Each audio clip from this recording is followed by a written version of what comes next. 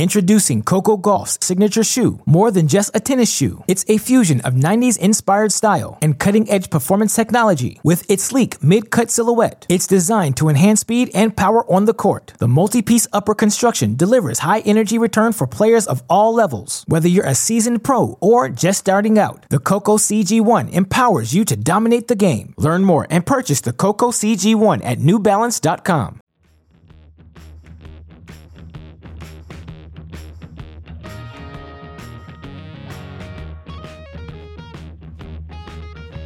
And welcome to another episode of the TC Live podcast on the Tennis Podcast Network. We are within days now of Roland Garros 2020 starting, and joining us on the TC Live podcast from the TC family, Russ Thaler. Russ, thanks for joining. Happy to be here.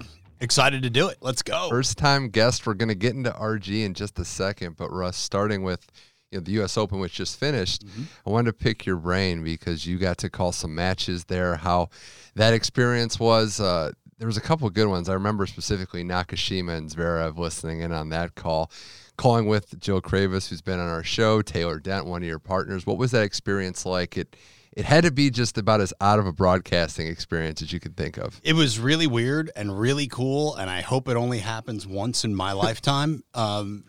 I grew up going to that event as a fan. I'm from the New York area, so I grew up in North Jersey going to the U.S. Open every year, so it was heartbreaking to not have fans around. That being said, we felt completely safe without the fans around because the USTA did such a really good job of making sure we were all tested, making sure all our food was, single serve, making sure everything was sort of really locked down. But from a broadcast experience, it was the first time I ever called the tennis match without my co-commentator in the same room. So that was a little weird, but we did have cameras where we could see each other and actually talk to each other. The grounds were for the players and kind of for us, I guess. Like, so you kind of had the run of the place, which was pretty awesome. And the tennis, I thought, look, men's championship match aside, and there are a lot of reasons why the level wasn't what it could have been, but I thought the level of tennis was spectacular for 2 weeks. I mean, it gets to the point where it's almost, underappreciated how professional these players are. And there is an opportunity. Any player that doesn't want to play doesn't have to. You're not going to be judged, and you're clearly not going to lose ranking points. Everybody there went to win, went to compete, and that's where I think we're at with Roland Garros too. The players that are going made that commitment, and I agree with you. The level was higher than I think a lot of people expected it from the very bottom up. You had some really compelling matchups, and you had players that, if there's one surprising thing, Russ, it's that they came in shape and that they were clearly working to get back to this stage. I was really worried specifically about the men playing best of five, having all that time off, and then just being thrown directly into the fire of that kind of grueling enterprise. But I will say, to your point, we didn't see the cramping defaults. We didn't see really lack of fitness from anyone. I would say Dominic Thiem cramping in the final was more of an emotional thing than a physical thing. I think he was prepared physically to go 5 in that final. I think emotionally it took a toll on him. That final they're going to have to write a book or make a documentary about all the ups and downs in that one. And just a final note on that, Russ. Personal question. When the Djokovic incident happened, were you on the air? Were you at the ground? Were you kind of around? Because I have to imagine that's about as breaking news at a major as I was around. I wasn't on the air, but I was actually up in Arthur Ashe Stadium's media boxes preparing to be on air. So I was actually watching it as it happened. And I think, like most any tennis fan, and certainly most anyone who's around the game, knew immediately that he was done. The minute it struck the lineswoman and she went down, it was pretty obvious that he was done. Now, the moment it happened, you're also thinking, oh my God, this is now the story, right? That's what you were thinking, but it was surreal. In a weird way, I think it was mitigated by the fact that there weren't fans. At the U.S. Open. That could have been, Well, that's the thing. And we've seen it in past at the U.S. Open where conversations are happening. The fans can't hear what's going on because Arthur Ashe Stadium is cavernous. So then they just start booing, and it turns into much more of a debacle. I think because there were no fans, it actually sort of helped suppress a little bit of what would have been, some absolute madness as if it already wasn't. It's a good point. In the first set of a match where you'd have a lot of paying customers that paid to see Djokovic, whether they like him or hate him, No doubt. wouldn't have liked to see it that way. Well, we're on to Roland Garros already, and something that you said, interesting time of year. Really hope we don't see this again, but we got clay court tennis, a major, in the fall in Paris, and I'm very excited to see. We can kind of start with that condition, the conditions of the court, clay court tennis in the fall. It's not going to be as light later in the day. There's some rain expected, cold temperatures. How do we brace ourselves for this as tennis fans, just what we're supposed to, what we're expecting to see? Well, first of all, thank goodness that there's now a roof on Chatrier and there are lights on at least 12 courts, because the sun goes down significantly earlier in the fall than it does in the spring. I think the average sundown is nearly 2 hours difference earlier. So I think they're going to need those lights, even though they won't schedule a night session this year. They will expect to schedule night sessions in 2021, but they're going to be playing under the lights. It's going to be cooler. There's rain in the forecast. I think Rafa Nadal came out today and said, there's a new ball too. He said the ball is really heavy. The court is playing really slow, just incredibly slow conditions. And we're only going to have to wait and see who that affects and how it affects them. Certainly something to monitor. Even Nadal, who most people might think, well, he likes a slower court, not necessarily with some of the spins that he puts on his ball and how he likes to play. This is different. We're going to get into Rafa in a second, but the fans thing too. We're down to 1,000 fans on the venue, and just the statement that was released, there seemed to be a little, I don't want to say animosity, but definitely not thrilled was the French Open, the French Tennis Federation, that this was the decision. Well, look, this has been said.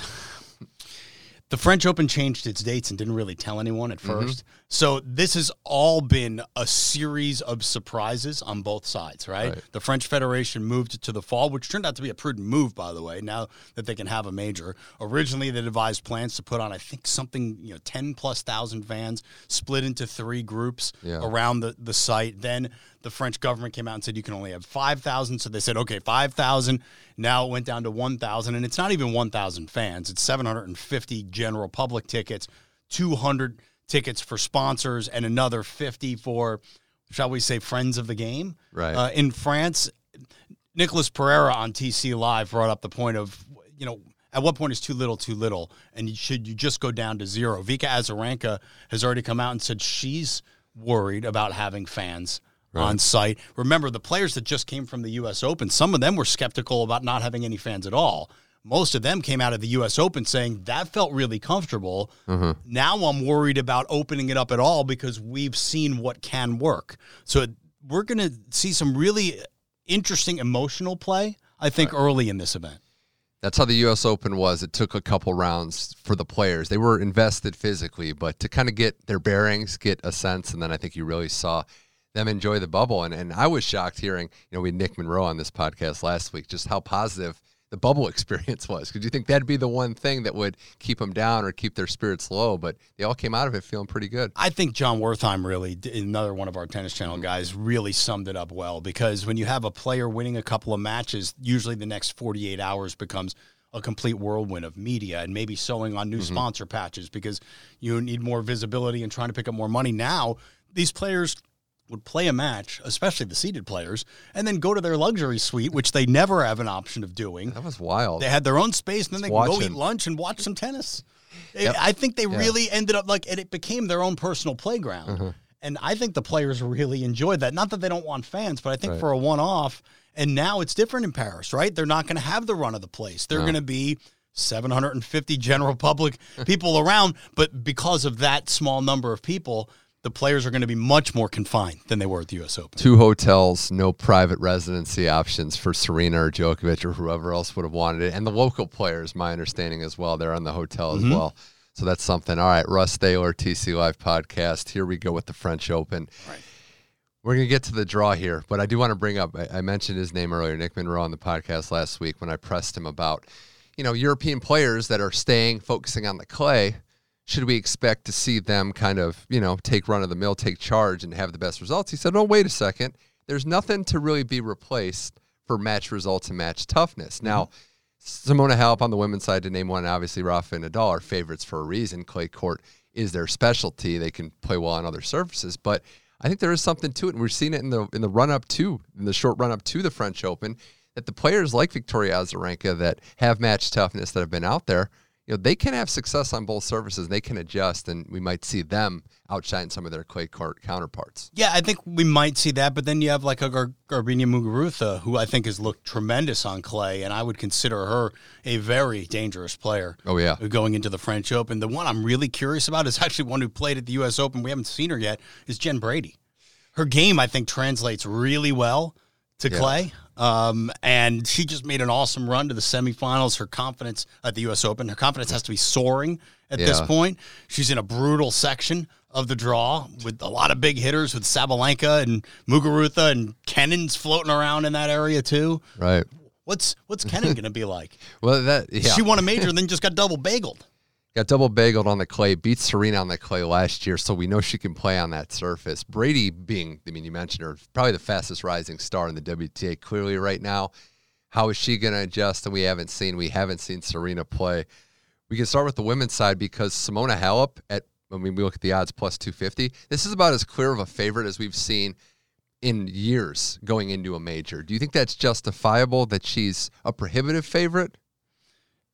I wouldn't call her, in my eyes, a prohibitive favorite, but I agree of all the women, if you had to pick one. But here's the problem, and it's a good problem to have with women's tennis. There are multiple slam winners in the draw. So we've seen a lot of women go from working their way up to being contenders to being champions. We already talked about, Garbiñe Muguruza. We've seen the other way, too, where they win and then they flame out early. Well, that's part of the problem because we've seen like a Yelena Ostapenko, who actually had a really good week, I thought, in Strasbourg. Yeah. But we've seen women go through it, so we know they can. So when you look through the draw, there are a lot of these names where you say, oh, well, she could win. You have Petra Kvitova, who probably doesn't like the fact that it's super slow, but you're just talking about a multiple Grand Slam winner. And someone like Jen Brady, who I think most people with two eyes can see that she could win a major one day really soon, right? And Serena's in the draw. It's really hard to pick one player on the women's side. It's different. I know we're going to get to the men. But the men, you put Rafa at the top. The dude's 112. And you put Djokovic right behind him because the dude hasn't lost except when he got himself disqualified in the whole year. With the women, it's a totally different thing, which makes it really fun to watch. It's hard to call something an up. There are going to be a lot of matches that'll be really hard to predict as an upset or a favorite. But yeah, sure, give Halep the favorite tag going into the event, but I don't think it's prohibitive in any way. She's about 2.5 to 1. Actually, you mentioned her. Garbiñe Muguruza is basically the second favorite to win this at plus 700. Then you go to the Vika Serena range, and you're at plus 1,000 and beyond. But I would agree with most of what you said. The only thing I would add would be this field, to me, seems like there are a lot of proven clay court players that have had success, some of that you mentioned.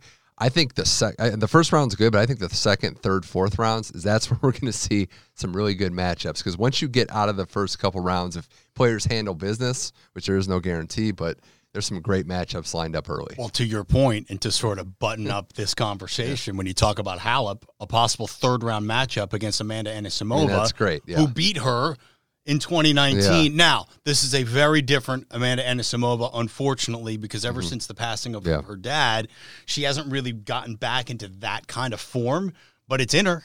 We know she has it in her, and just condition response, you put those two back on the court again. I know that Halep would be looking for revenge, but Anisimova knows that's a match she can win. That's pretty intriguing. It is. As far as first-round matchups, I don't want to undersell them. Konta, Coco Gauff stands out to me. That's the type of player that Coco Gauff is going to have to, I wouldn't say urgently, but is going to eventually have to learn how to beat those crafty, just true pro players. And you look at the draw, you think whatever comes out of this match is going to be feeling pretty good. That's something with the women's game I think doesn't get enough attention, Russ, is that sometimes these first-round matchups, as tough as they are to look at, could be the best thing that happened to some of these young ladies, that if they win, then they're feeling confident, then they can just go on a tear. Yeah, that matchup, the one in particular, the Konta Gauff match, is a little bit of a tipping point match for me. Because Konta needs to prove to herself, I think, that she can still compete at the highest levels of the women's game. She's not far off, but she's also not far from falling off, I think. Some big wins, some terrible losses. Exactly. Gauff is a player, I think, that should scare her. Because Coco's still a player playing, I think, with less internal pressure, or at least less obvious internal pressure. But those are, as you said, matches I think that Coco needs to start winning, and I think she will. I think Coco's going to get through in that, but I think it's a little bit of a tipping point match for both players. There's a few sections that are very intriguing. In the first round, though, is anything completely stand out to you as I got to see what happens or how this one shakes out? I think you were talking about another American, Jess Pegula, who had a really good hardcourt summer, I feel like. And she gets Aryna Sabalenka in the first round. Sabalenka had a great run in Strasbourg this week, and she lost in the semifinals to Svitolina. But she came from behind a lot, was a little bit inconsistent. Now, she was really happy, Sabalenka, with the way that she was able to adapt to not playing well. But I feel like Jess Pegula is a player that has the fortitude and also the emotional capacity to jump on a player like Sabalenka if she's not playing well and not let her get back into the match. I'm really looking at that match as a possible upset in the first round. Do you ever watch Sabalenka play and just you catch her at the right moments and you're like, how is this not a top 5 player? Like, how is this not somebody that... Not even catch her in moments. You watch her hit a few balls and you think, if she just plays her game, she's a little Serena-like in that the match is on her racket, right? And if she is playing her game, like pretty much none of the women can hang with her athletically. I'd say Naomi Osaka is one that can. But no, Sabalenka has top 5 talent, but, it's all in the head and in the form. Saw her in Asia in one of the tournaments last year, beat Kvitova, pretty much pushed her around, which you never ever see, to win a title there. We're going to obviously focus on the draw and look at what could happen with Vika and Serena playing again, although much earlier this time. The Serena side of this is very fascinating because Clay hasn't given her the best results in recent memory. Also, think worth noting to point out, Russ, this is as late in the calendar year as we've seen her playing a lot of times. She usually shuts it down after the U.S. Open. I know there's been rust. It's a crazy year, but I don't know if I'm feeling thrilled, I should say, looking at the draw and Serena on clay in this French Open in the fall. I would hope, and look, it's impossible to get into someone else's head, but I would hope Serena puts a little less pressure on herself internally going into this event. And just say, you know what, I love Paris. I know I can't stay in my apartment. I have to stay in the hotel in the bubble. But I'm going here for the experience. I'm going to enjoy myself, and I'm not going to put so much pressure on myself to win this event because I know that pressure was there for the U.S. Open. And she was so close to it getting to the semifinals in a great semi against Vika Azarenka, who stepped up her game to beat Serena. I would hope, and I hope for Serena to come in a little bit lighter. Lighter meaning in the head, not so heavy with the expectations on her shoulders. I don't know if that's possible considering her makeup, what got her to 23, but she has nothing to prove, I don't think, to anyone in the game but herself to get to number 24, and I'm not sure Paris is the place that people would pick her to do it, but maybe if she comes in with a little less expectations, maybe a little more lightness to her game, maybe it could be. Well, the good thing for her, I guess if you want to call it a good thing, is she won't have to scout new opponents because she could play basically half the same draw with Christiane in the first round, could get Perankova again, Azarenka in the fourth. I think Serena was third round last year where she lost to Kenin, and Kenin played a heck of a match, really, really the best that we've seen her on clay. Getting to the fourth round and playing Vika would still not be, obviously she's playing for majors, but would be, in my opinion, a good showing to show that she could come in with no tune-up, play on the clay, adjust to the settings, show up lighter in the head, as you said. But when you get to that Vika match in the fourth round, if it does happen, her adjusted mentality, how she's just taken this new approach on life, has transformed her tennis. Because I can't recall her looking this good since at least, and I'll put that preface there, at least that Aussie Open she won. I think Vika said it herself at the U.S. Open. She's been humbled, right? She said her ego got really big. Yeah. And once her ego shrunk, and boy, did she have to endure a lot and still endures a lot in her life for that ego to shrink. She said the results have started coming. And it's a beautiful thing to see. It's one of those things in tennis we get to watch people grow up, right? And I think a lot of times when we talk about that, you think about like Naomi Osaka, really, someone who's still really young but has really matured in the last several months and grown into her sort of position of power, right? And her ability to enable it and to embrace it. With Vika, it's a different story. It's a longer arc, right? We saw Vika as a kid and winning majors and getting all the way up to the very top of the game, and then things outside of tennis are things that pushed her off. And to see her come back as a more mature person, we talk about her being a mom. There were a lot of moms at the U.S. Open this year. But just seeing her mature, it's like exactly what you said. I remember her when, And when I see her now, the transformation is stark. It's really cool. And it's one of those things that we really have been able to do in tennis. We should feel really fortunate about that we've been able to see a lot of these players grow into themselves right in front of us. Even I was shocked by how well she played on the clay after losing the U.S. Open final, dramatic fashion. Gets on a plane, looks great. Yeah. Bagel, Kenin, and is deservedly so the third favorite in this tournament. The amazing thing to me about that double bagel against Kenin was that Kenin tried. And Kenin tried everything. There was a lot of deuce games. There was a lot of game points for Kenin. Totally. Yeah. And Kenin's one of the most creative and competitive players on tour. Kenin, I think, enjoys trying to figure out the chess game of tennis. And she tried all of her moves, and Vika had an answer for every single one. Azarenka won that match love and love. Kenin didn't quit. Kenin didn't really have that bad of an off day. That's just how slim the margins are at the top level of tennis. And Kenin could turn around and do that to Vika the next day. That's how good these players are. Azarenka also learning how hard it is to get back into the top 10, top 20 with how the draws are, because she ran into a brutal sledding in all those tournaments she played. She was getting Serena, Halep early in a lot of tournaments. You know, it's funny. You were talking about, we talked earlier, right, about Coco Gauff and Jo Konta. That was the big story about Vika. She kept getting Serena early at Indian Wells. They played a great two-set match, right, at Indian Wells a couple years ago. Oh, yeah. And it was like, Vika can't get away from these tough. You know what? At some point, you have to start winning those matches if you want to jump up and get to the point where you don't have to play them, right? A close loss doesn't get you anything. No, it only gets you the respect of your peers and the pundits, but it doesn't get you an easier first-round match the next week, and it doesn't get you into the draw because you don't get the points. So she made it through that. She fought through the tough draws to give herself an opportunity to get deeper into slams. Coco Gauff's going to have to do the same thing. She plays Jo Konta, seeded player. She's going to have to start beating those players. So Coco's going to be in a position this year, or in 2021, where she could move into a seeded position at slams. I'm excited to hopefully see that, and it is about being consistent because she's proven her level, can play with and beat just about anyone. But to make those that climb up the rankings, especially now when points aren't going to fall off, it's going to be tough. Week out. Yep. Before we move to the men's side of things, Russ Taylor on the TC Live podcast, what other women in this draw, maybe the other half of the draw, which we haven't really focused on, do you expect could make some runs? Because it's interesting seeing that two-seed Pliskova, who's was the U.S. Open's one seed, has had success on clay, probably isn't playing her best tennis. You have Sabalenka, Kvitova over there. Anybody stand out at you on that side of the draw? Man, you know, look, I think Elise Mertens is a player that's been playing some best tennis of her life, I'd say. I'd call her a dangerous floater. But at the French Open, we've seen, you know, Vondrousova getting to a final, right? This seems to be the one, right, where you're going to have a semifinalist, probably unseeded, who comes out of nowhere to all of you listening to this, but comes out of nowhere in the grand scheme of things. And I would say Elise Mertens could be that player, considering her form. Yeah. You know, but she's in the same section of the draw as Serena Williams. So, you know, who knows? Maybe. But Elise Mertens could be one of those people that could knock off a player like Serena on her day.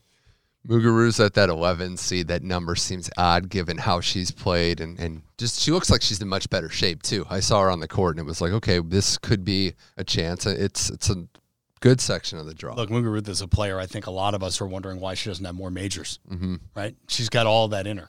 Yeah. You know, and would it shock anyone in the tennis world if Garbiñe comes out and wins the French? I don't think so.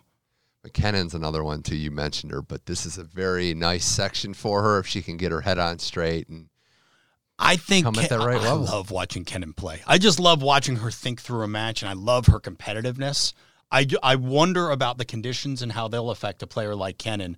Slower conditions, heavier conditions, with a player with less power than some of the other top players. It hasn't obviously hurt her in the sense that she won the Australian Open, but how will that affect her at Roland Garros this year in the fall in Paris?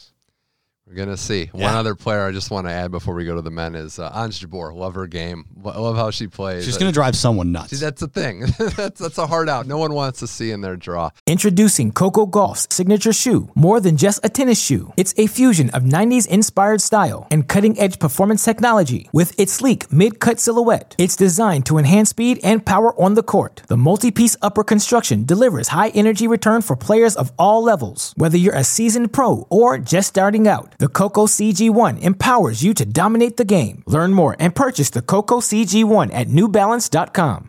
All right, men's side of the French Open. Russ Taylor, Mitch Michaels, TC Live podcast. A little different than the women, I would say. We do this a lot, but you have three favorites that standalone. You have the guy in Rafa Nadal that's won 12 of these things. You have the guy Novak Djokovic that has one official loss, and it was under different circumstances. And you have the guy that won the last major, Dominic Thiem, who comes in at a slightly distant third on the betting odds at about plus 400. Nadal coming in as the favorite, plus 110, and Djokovic in that 200 range. But those three coming in, Russ, the big thing always is the draw. What side is Thiem going to be in? And he is in Rafa's side. Yeah, I mean, look, he was either going to be in Rafa's side or he was going to be in Novak's side. And their fans are going to be upset whoever gets him. Look, I think that's overblown. Yeah. He was going to be on one of their sides, and he won't face either of them till the semifinals. Yeah. Look, and if Thiem gets to the semifinals and Rafa's there, well, Dominic knows that he's going to have to go through Rafa to win the tournament, whether it's in the final four or the final two. Mm-hmm. The more interesting thing to me is Rafa, Novak, and as you said, a bit of a distant third Thiem, and that's the list. Those are the only three players people are talking about as potential winners of this event, and that's the Rafa Nadal effect, I think, and a credit to Novak Djokovic to put himself in that conversation at the French Open as a number two favorite to Rafa is a thing, and I think I'd love to see that final. If Djokovic plays Rafa in the final, Novak not having lost in 2020 except the disqualification at the U.S. Open, Rafa going for El Trece, the 13th, or La Trece, as it may be. I know it's redundant in a way because we've seen those names, but to me, that's the story that needs to be told, I think, at this year's French Open. I was trying to figure out if there was a way to, while this winning streak was going on before the U.S. Open, is there a way to motivate a guy who hasn't lost? And now we have it where he hasn't been beaten, playing maybe the best tennis of his life, has the issue at the U.S. Open, a chance to win a Grand Slam, and he's come out and said it, like he's chasing that record. Oh, yeah. If that is the final, it's going to be something crazy. You mentioned the Rafa effect, and Thiem being in that mix as well, deservedly so, has been the second best player on clay the last couple years. This is what I always thought when we compared, Roger and Rafa coming up.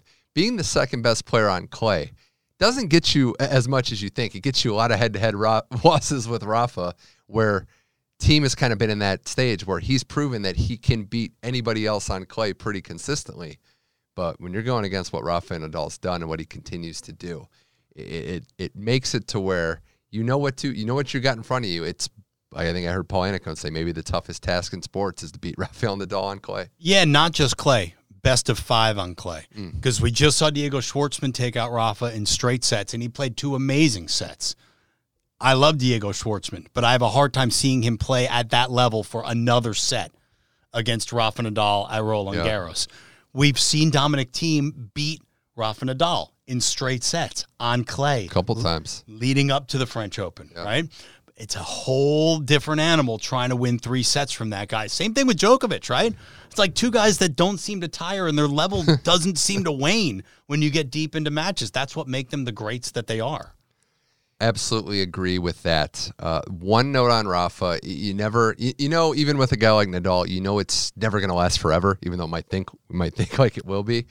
It was Nico Pereira who mentioned the fact that it's not a full-gone conclusion lock for Nadal, and part of the issue for concern might be the fact that this is a unique experience. This is not the clay court season that he's had his entire life. He's very meticulous, is a nice way of putting it. He is a man bound by routines, I would say. You could say that again. Anybody that's seen him with the water bottles and how he walks off the court avoiding the lines know that, but that is what's made him as great as he's become. But he's not playing the same number of tournaments. It's a different time of year. The conditions are different on the court and off the court. Do you expect this to factor in maybe more? Absolutely, all of it. And Rafa Nadal came out and said himself these are the most difficult conditions that he's had to play in at the French Open. He's not the only one dealing with them. A brand new ball this year, which Rafa said is pretty heavy. It's cold and wet, and it's going to be cold and wet at least for the first week, which makes the conditions even heavier. Things move slower through the air. How is that going to affect Rafa? He's going to dig in. He's going to compete on every point. That's just Rafa Nadal. How will it affect his game? We're going to have to see. Does it open the door for some other players? I guess we're going to find out. It's just hard to envision it. We've seen it's too much of the same story at the French Open to discount Rafa too greatly, Yeah, no matter what happens in the last event leading up to it, he's going to find a way to adjust. Well, that's the thing. Like, I find myself like, and I don't know if you do this too, but you're almost like creating obstacles, right? You're creating a reason to pick someone else or a reason to think someone else is there. But it's like every year, Rafa is... It's been the safest, it's been the most consistent thing in tennis history. Nadal's in the French Open, he's just going to win it. Yeah. And it happens more times than not.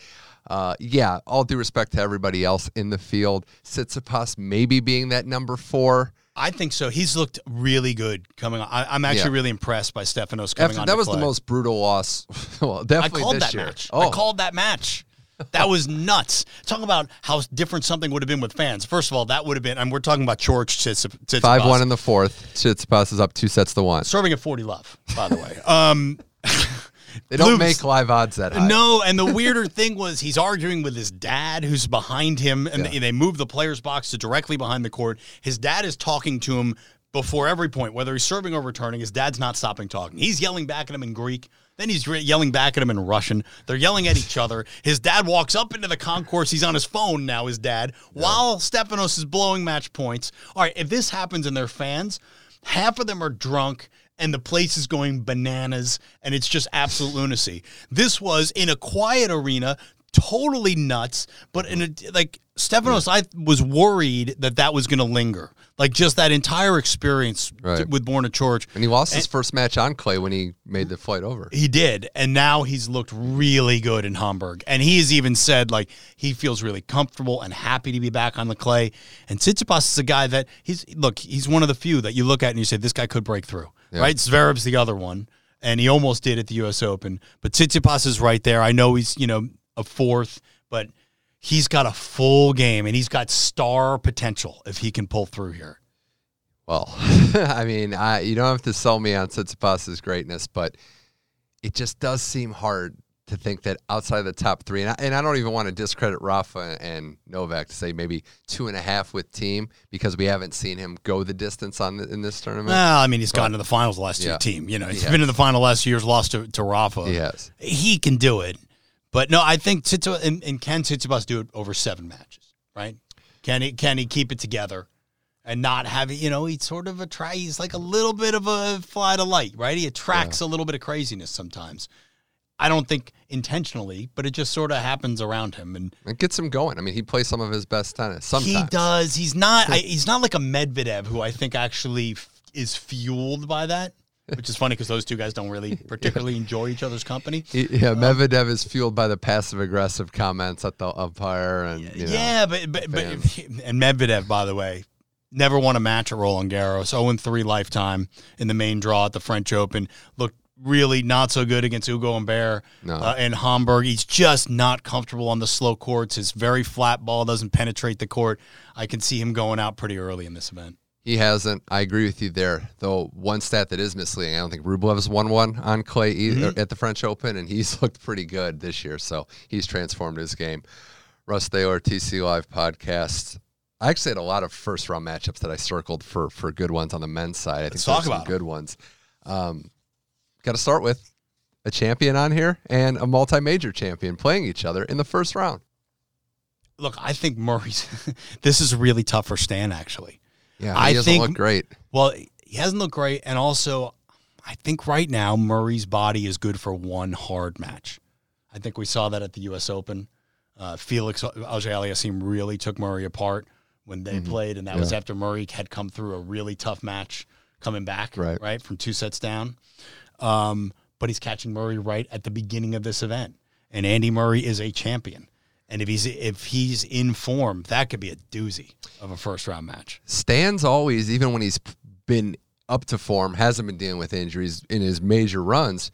He's like a slow engine that needs to kind of rev up. Like he kind of has some of his toughest matchups early on. The backhand might not be calibrated right. He makes a lot of unforced errors.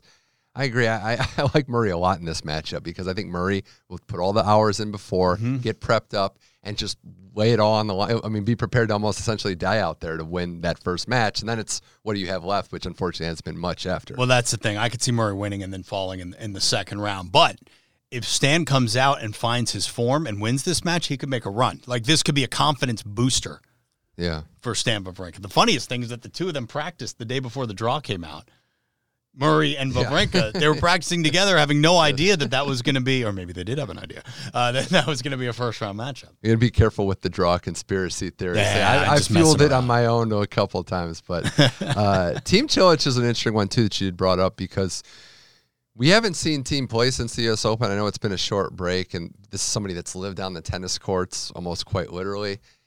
I don't expect, obviously, because there wasn't as big of a media whirlwind, that it's going to affect him too much. For Cilic, it's almost like a last stand. Like, this is, Well, I mean, how much expectation is Cilic putting upon himself at Roland Garros? Mm-hmm. This is probably his, I won't say least favorite, but it's sort of his least obviously definitely effective. Least successful, for sure. Yeah, so I would think this should be a Cilic willing to swing freely, but also not coming in with high expectation. Honestly, I expect Team to win that in 3 or 4 sets. I expect him just to move through.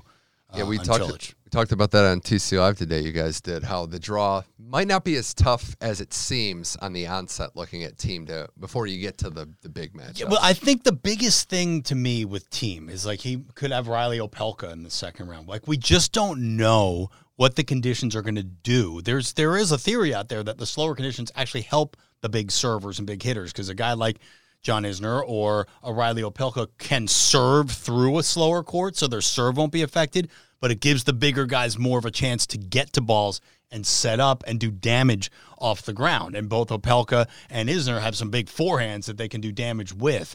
So if that's the case, and if Team, because Team hits the ball a ton, but if his ball's sitting up and it gives Riley Opelka a chance, that could be a tricky match for him. Some of the other ones that I did circle were Monfils and Bublik. Love watching this Bublik kid play. Love Bublik. Monfils is one that it's 2 matchups, 2 losses. Since we've seen him, I don't think he's won since he's kind of come back. He might have 1 in there, but he didn't look great losing in the first round at Hamburg. I'm not sure what to expect there. I also have one circled. Dan Evans and Kei Nishikori in the first round is one that you're not used to seeing. And then another one, you mentioned Medvedev's poor record. Vucevic on clay in the first round is not a gimme. So no, Vucevic. How about Vucevic came through that incredible, nearly 5-hour match at the U.S. Open. Yeah. And against Baby Fed. I'm calling that from years back. Yeah. But Vucevic is going to be – I actually think Vucevic is going to beat Medvedev. I just do. Mm-hmm. I am really interested in what was the first match you were talking about? The first one that you brought up. Monfils Bublik. Monfils Bublik. Yeah. First of all, love Alexander Bublik. He is growing up, another guy who's growing up in front of our eyes. Really young guy from Russia, plays for Kazakhstan, has all the tricks of a Nick Kyrgios and would go for the big second serves, and he seems to be growing up, figuring out when to use the shot. He's maturing in front of our eyes. Also seems like a really nice guy. Like, just his interactions with people off the court and the way he's acting on the court, he's really growing up. But I know he looks towards Monfils as a guy who plays a little bit like him, a little bit of a showman. Like, I hope he doesn't try to impress the Frenchman on. They're going to play on Chatrier in the late afternoon. Right. And Monfils, now he won't have a massive crowd behind him, but it's still a big deal. And I hope that Bublik can contain himself. Because if he can, I actually think Bublik can win this match. Yeah, that's a good point about not having a crowd. What impact is that going to make on the French players that we've seen almost as much as the U.S. Open with American players? That is an uplifting effect on the French players. It does, and it also can be a suffocating effect, right? Because the French crowd so desperately wants their guy to win. Monfils loves performing for a crowd. How is it going to affect him without one, right? Mm-hmm. Maybe we saw it in Hamburg. There were some fans there, but there'll be almost no one. When he's playing at the French Open. Yeah, I'm just looking at parts of the draw and parts of the matchups that we could see that would be exciting. And that quarterfinal or potential quarterfinal matchup where it would be Tsitsipas and Shapovalov. Oh, goodness. Please. That would be awesome. Yeah, no, that's the best. That's what's best for tennis. That's right. If those two can play in the quarterfinals, those are two guys who could win majors this year, next. It's coming, right? Shapovalov has figured out how to sort of keep his flashy game within the lines, and now he's in the top 10 and has the firepower to beat anyone in the world on any given day. And Tsitsipas, I think, is knocking on the door, too. Boy, I want to see that. Yeah. I want to see that match really badly. Do you think Rublev breaks through this year on the clay, gets a couple wins? It's also the Medvedev section. Medvedev, who I know that Nico Pereira is really high on Rublev in that section of the draw, and far be it from me to argue with him on that one. Rublev looks really good. I didn't mention another first-round match that I wanted to get your opinion on just because I'd like to see Frances Tiafoe. Oh, yeah? Struff is not a slouch, and that is, we're in that set, again, where you're not a seeded player. You could kind of run into some, doesn't have to be the top players, but you could run into some tough matchups early. Frances is now in the position where he needs to win matches like this, right? Like, Frances should be up. Yeah. I think Frances is good enough that he should be seeded at majors, that he should be contending for round of 16, that kind of stuff, quarterfinals. And we've seen him do it once, right, in Australia. I think it's a brutal first-round matchup for Frances. I think Jan-Lennard Struff is really good. And it's just going to be a matter if Frances can hang in there long enough and make the rallies long enough to give Struff problems. That's how I think Frances can win that match. If he hangs in there and is patient, and Frances has really been, working on a lot of stuff. I thought Frances looked spectacular at the U.S. Open until he ran into Thiem and ran out of ideas. It's a really hard matchup, I think, for Frances in the first round. And as far as the big three in this tournament go, no disrespect to Roger, obviously, you got Nadal, Djokovic, and Thiem in this one. Mm-hmm. Where's the first resistance come for each? Where's the first point where we're going to say, okay, this is a challenging match? Because this is where the Nadal draw may look a little difficult if you get to Zverev in the quarterfinals. Djokovic spoils of being the top seed. I think Djokovic, his first... If Hubie Hurkacz can get through Tennys Sandgren in the first round, that's no gimme. Because Sandgren's shown that feels like a long match, doesn't it? Right, it feels like a long one. But if Hurkacz can get through that, I think Hubie Hurkacz could be Djokovic's first trouble. That would be in the third round. Yeah. He's a good player. And I think that would be Novak's first trouble because I'm looking at the rest of his quarter, and I don't see a ton more besides before he would get to Berrettini. And that's at the bottom. He's, Berrettini's on the other end of that portion of the draw. I'm not buying Berrettini just yet on clay. I'm still not. Points will be too long. Good. Points will be long. You got RBA down there who did lose today, but guys like him, Pablo Carreño Busta, I don't know about Berrettini on this surface yet. Yeah, well, it'll be interesting for good first-round matchup with Vasek Pospisil. Two guys. What a run he had at the U.S. Open. Oh, great run. Both guys love the hard courts, I think, a little more than the clay. But Berrettini, the Italian, I don't know. Italian tennis is just looking good right now. People have, already forgot about Jannik Sinner for some reason. People haven't really forgotten about him. But, that kid is really good. And now you throw Musetti in. Italian tennis is looking good for a number of years now. So he gets. I should have mentioned that one as well. Sinner go Pham first round. Yeah, unfortunate draw for both of them, right? Yeah. I don't know. It's a pick 'em to me. Fun match, popcorn match. That's a match to watch on Tennis Channel or TC Plus. Sinner's been getting some tough draws there. Well, he's another one of those guys. Got to start winning those matches. He does. Nadal would get, as we mentioned, Zverev in the quarter, which we expect him to get there. Alexander Zverev coming off of. Mentally, how you deal with a loss like that and then have to pick yourself up on the clay is a tough task, made exponentially harder by the fact that he could get to Nadal when the matches get He could. Look, he could also get to Alex de Minaur, earlier in the event. And de Minaur is a person who will make Zverev play his full game for as long as Zverev can keep it up. See, that's the thing on this clay. You can't hit de Minaur off the court. Right? De Minaur, that's what he ran into Thiem at the U.S. Open. There was just too much firepower on the other side of the net. On clay, I think Sasha's going to have to sort of revisit some of the demons. He's going to have to figure out a way to win a match when he can't hit someone off the court. And that is going to be, I think that is the first huge test and will be a really telling test to see where Sasha Zverev's head is. Those Thiem returns where he was just so far back, chipping a lot of those bomb serves in. Zverev, you could see he lost confidence as that match went on. Right, and that's the thing. When the balls keep coming back and coming back and coming back, where does it, sometimes I wonder if it's lost confidence or if it's just raised nerves, right? If he starts getting alligator arms. And Thiem, we kind of mentioned his draw. Do want to give a shout-out to Casper Ruud. He's been playing some great tennis. Look, that's a brutal matchup. Casper Ruud and Thiem, it's unfair. To both guys. Casper Ruud a little under the radar, I think, in mainstream tennis world. He's the pride of Norway. His dad was a tremendous player, but Casper's making a name for himself. He's went out and won those matches. You said got himself seeded. Yeah, that's the thing. Time, and now he's getting some draws, and obviously Thiem in the third round isn't great, but he's got potential to. And again, mainstream might not know it, but break into the top 20, top 15, maybe even top 10. He's still relatively young. You've got Felix over there. with the French-Canadian roots, maybe the French crowd, if there was one, would have kind of taken to him. But. You know what? I'm not. Look, Felix is 20 years old. Like, yeah. You watch him play, and you see him interact, and he almost seems so much older than that. He's like wise beyond his years.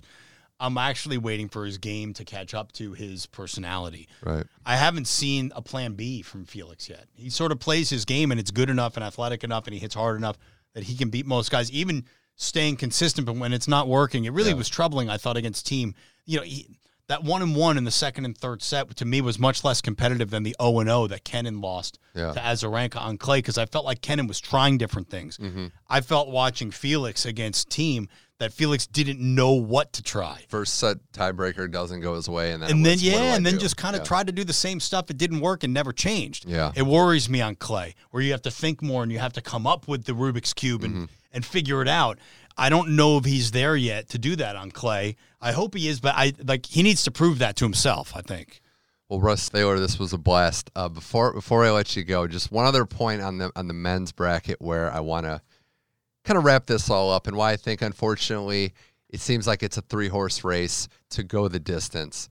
You look at guys like Nadal, Djokovic, and Thiem, who's earned the right to be in this conversation. The fitness level to be able to just go shot for shot, hour for hour, those guys are up there. And with Thiem, I noticed the transformation in the U.S. Open, Russ. Get those free points on your serve. And can anybody else challenge Rafa and Djokovic? I don't think so, but Thiem has the ability, grew up on the clay, can absolutely win this tournament. Tall task for sure to go through Djokovic and Nadal, but if anybody else is up for it, it's him. I would suspect that Djokovic wouldn't mind seeing a Thiem Nadal semifinal and seeing Thiem in 5. Rafa's still the favorite. Dude, until someone beats Rafa at Roland Garros, Rafa's the favorite. He's the man there. His confidence is sky high, even when he tries to disarm. Like, I remember when Thiem beat him at Aussie Open, and I was like, oh, he's younger than me. It happens. It's like, it's almost incredible how guys like the big three, even Novak, when he is upset and lets the emotions go, how they can they lose when they do happen, they just on to the next one. They get knocked off their pedestal, they get right back to work, and they're back here again. Can I just throw something totally random out to you? So we have the Billie Jean King USTA National Tennis Center, Roland Garros, obviously named after Roland Garros. We have Rod Laver Arena, and the court's named after players in Australia, and Chatrier and Long and all that stuff. They're going to have to name something after Rafa at Roland Garros, aren't they? On the grounds at some point? I mean, the guy, it's like his home. What do you name after him? Like, do you name the grounds? Do you name, because he is Spanish, he's not French. The whole clay court swing should be named after him. The Nadal clay court season. That's what it should be. Basically what the season The is. Rafa Nadal European clay court season. Okay. I think we might just refer to clay courts as like Rafa courts or something from now on. Because we're done. We're done with the Sunshine Double. Yeah. Now we're heading to the Rafas. It's like we just call it the Rafas. Could you imagine? I wasn't around when this was going on, but when Borg was dominant on clay, could you told someone that someone's going to come around in your lifetime and is going to be twice as good, or is going to have, I shouldn't say twice as good, but have twice as many accomplishments as this guy. Well, I mean, look, how would that even be possible? Even Sampras said, I thought my number would last for generations, and here a few years later, 2 guys are passing. Yeah, it's the Paul Annacone question. Who's the next guy that's going to pass Pete Sampras in major titles? Like, when will that happen again? We've seen 3 do it in the last 12 years. Well, it's going to take a while because nobody's had much of a head start. Dominic Thiem just winning his first, just turned 27 years old. He doesn't have a whole lot of time to catch up. It's going to be either one of the youngins or someone that we don't even know yet. That's the thing. Just picking up a 10-year-old, right? Just picking up a racket. Russ, this was fun. Yeah. Thanks for coming on the podcast. We'll have to do this again and see how these French Open thoughts panned out. Here we go. Let's enjoy 2 weeks in Paris. That was the TC Live podcast on the Tennis Podcast Network. Remember to check out all your podcast platforms for this and every episode. We'll be back next week with a halftime report halfway through the French Open. See where we stand there. I'm Mitch Michaels. This was the TC Live podcast. Thank you for listening, and we'll see you next week.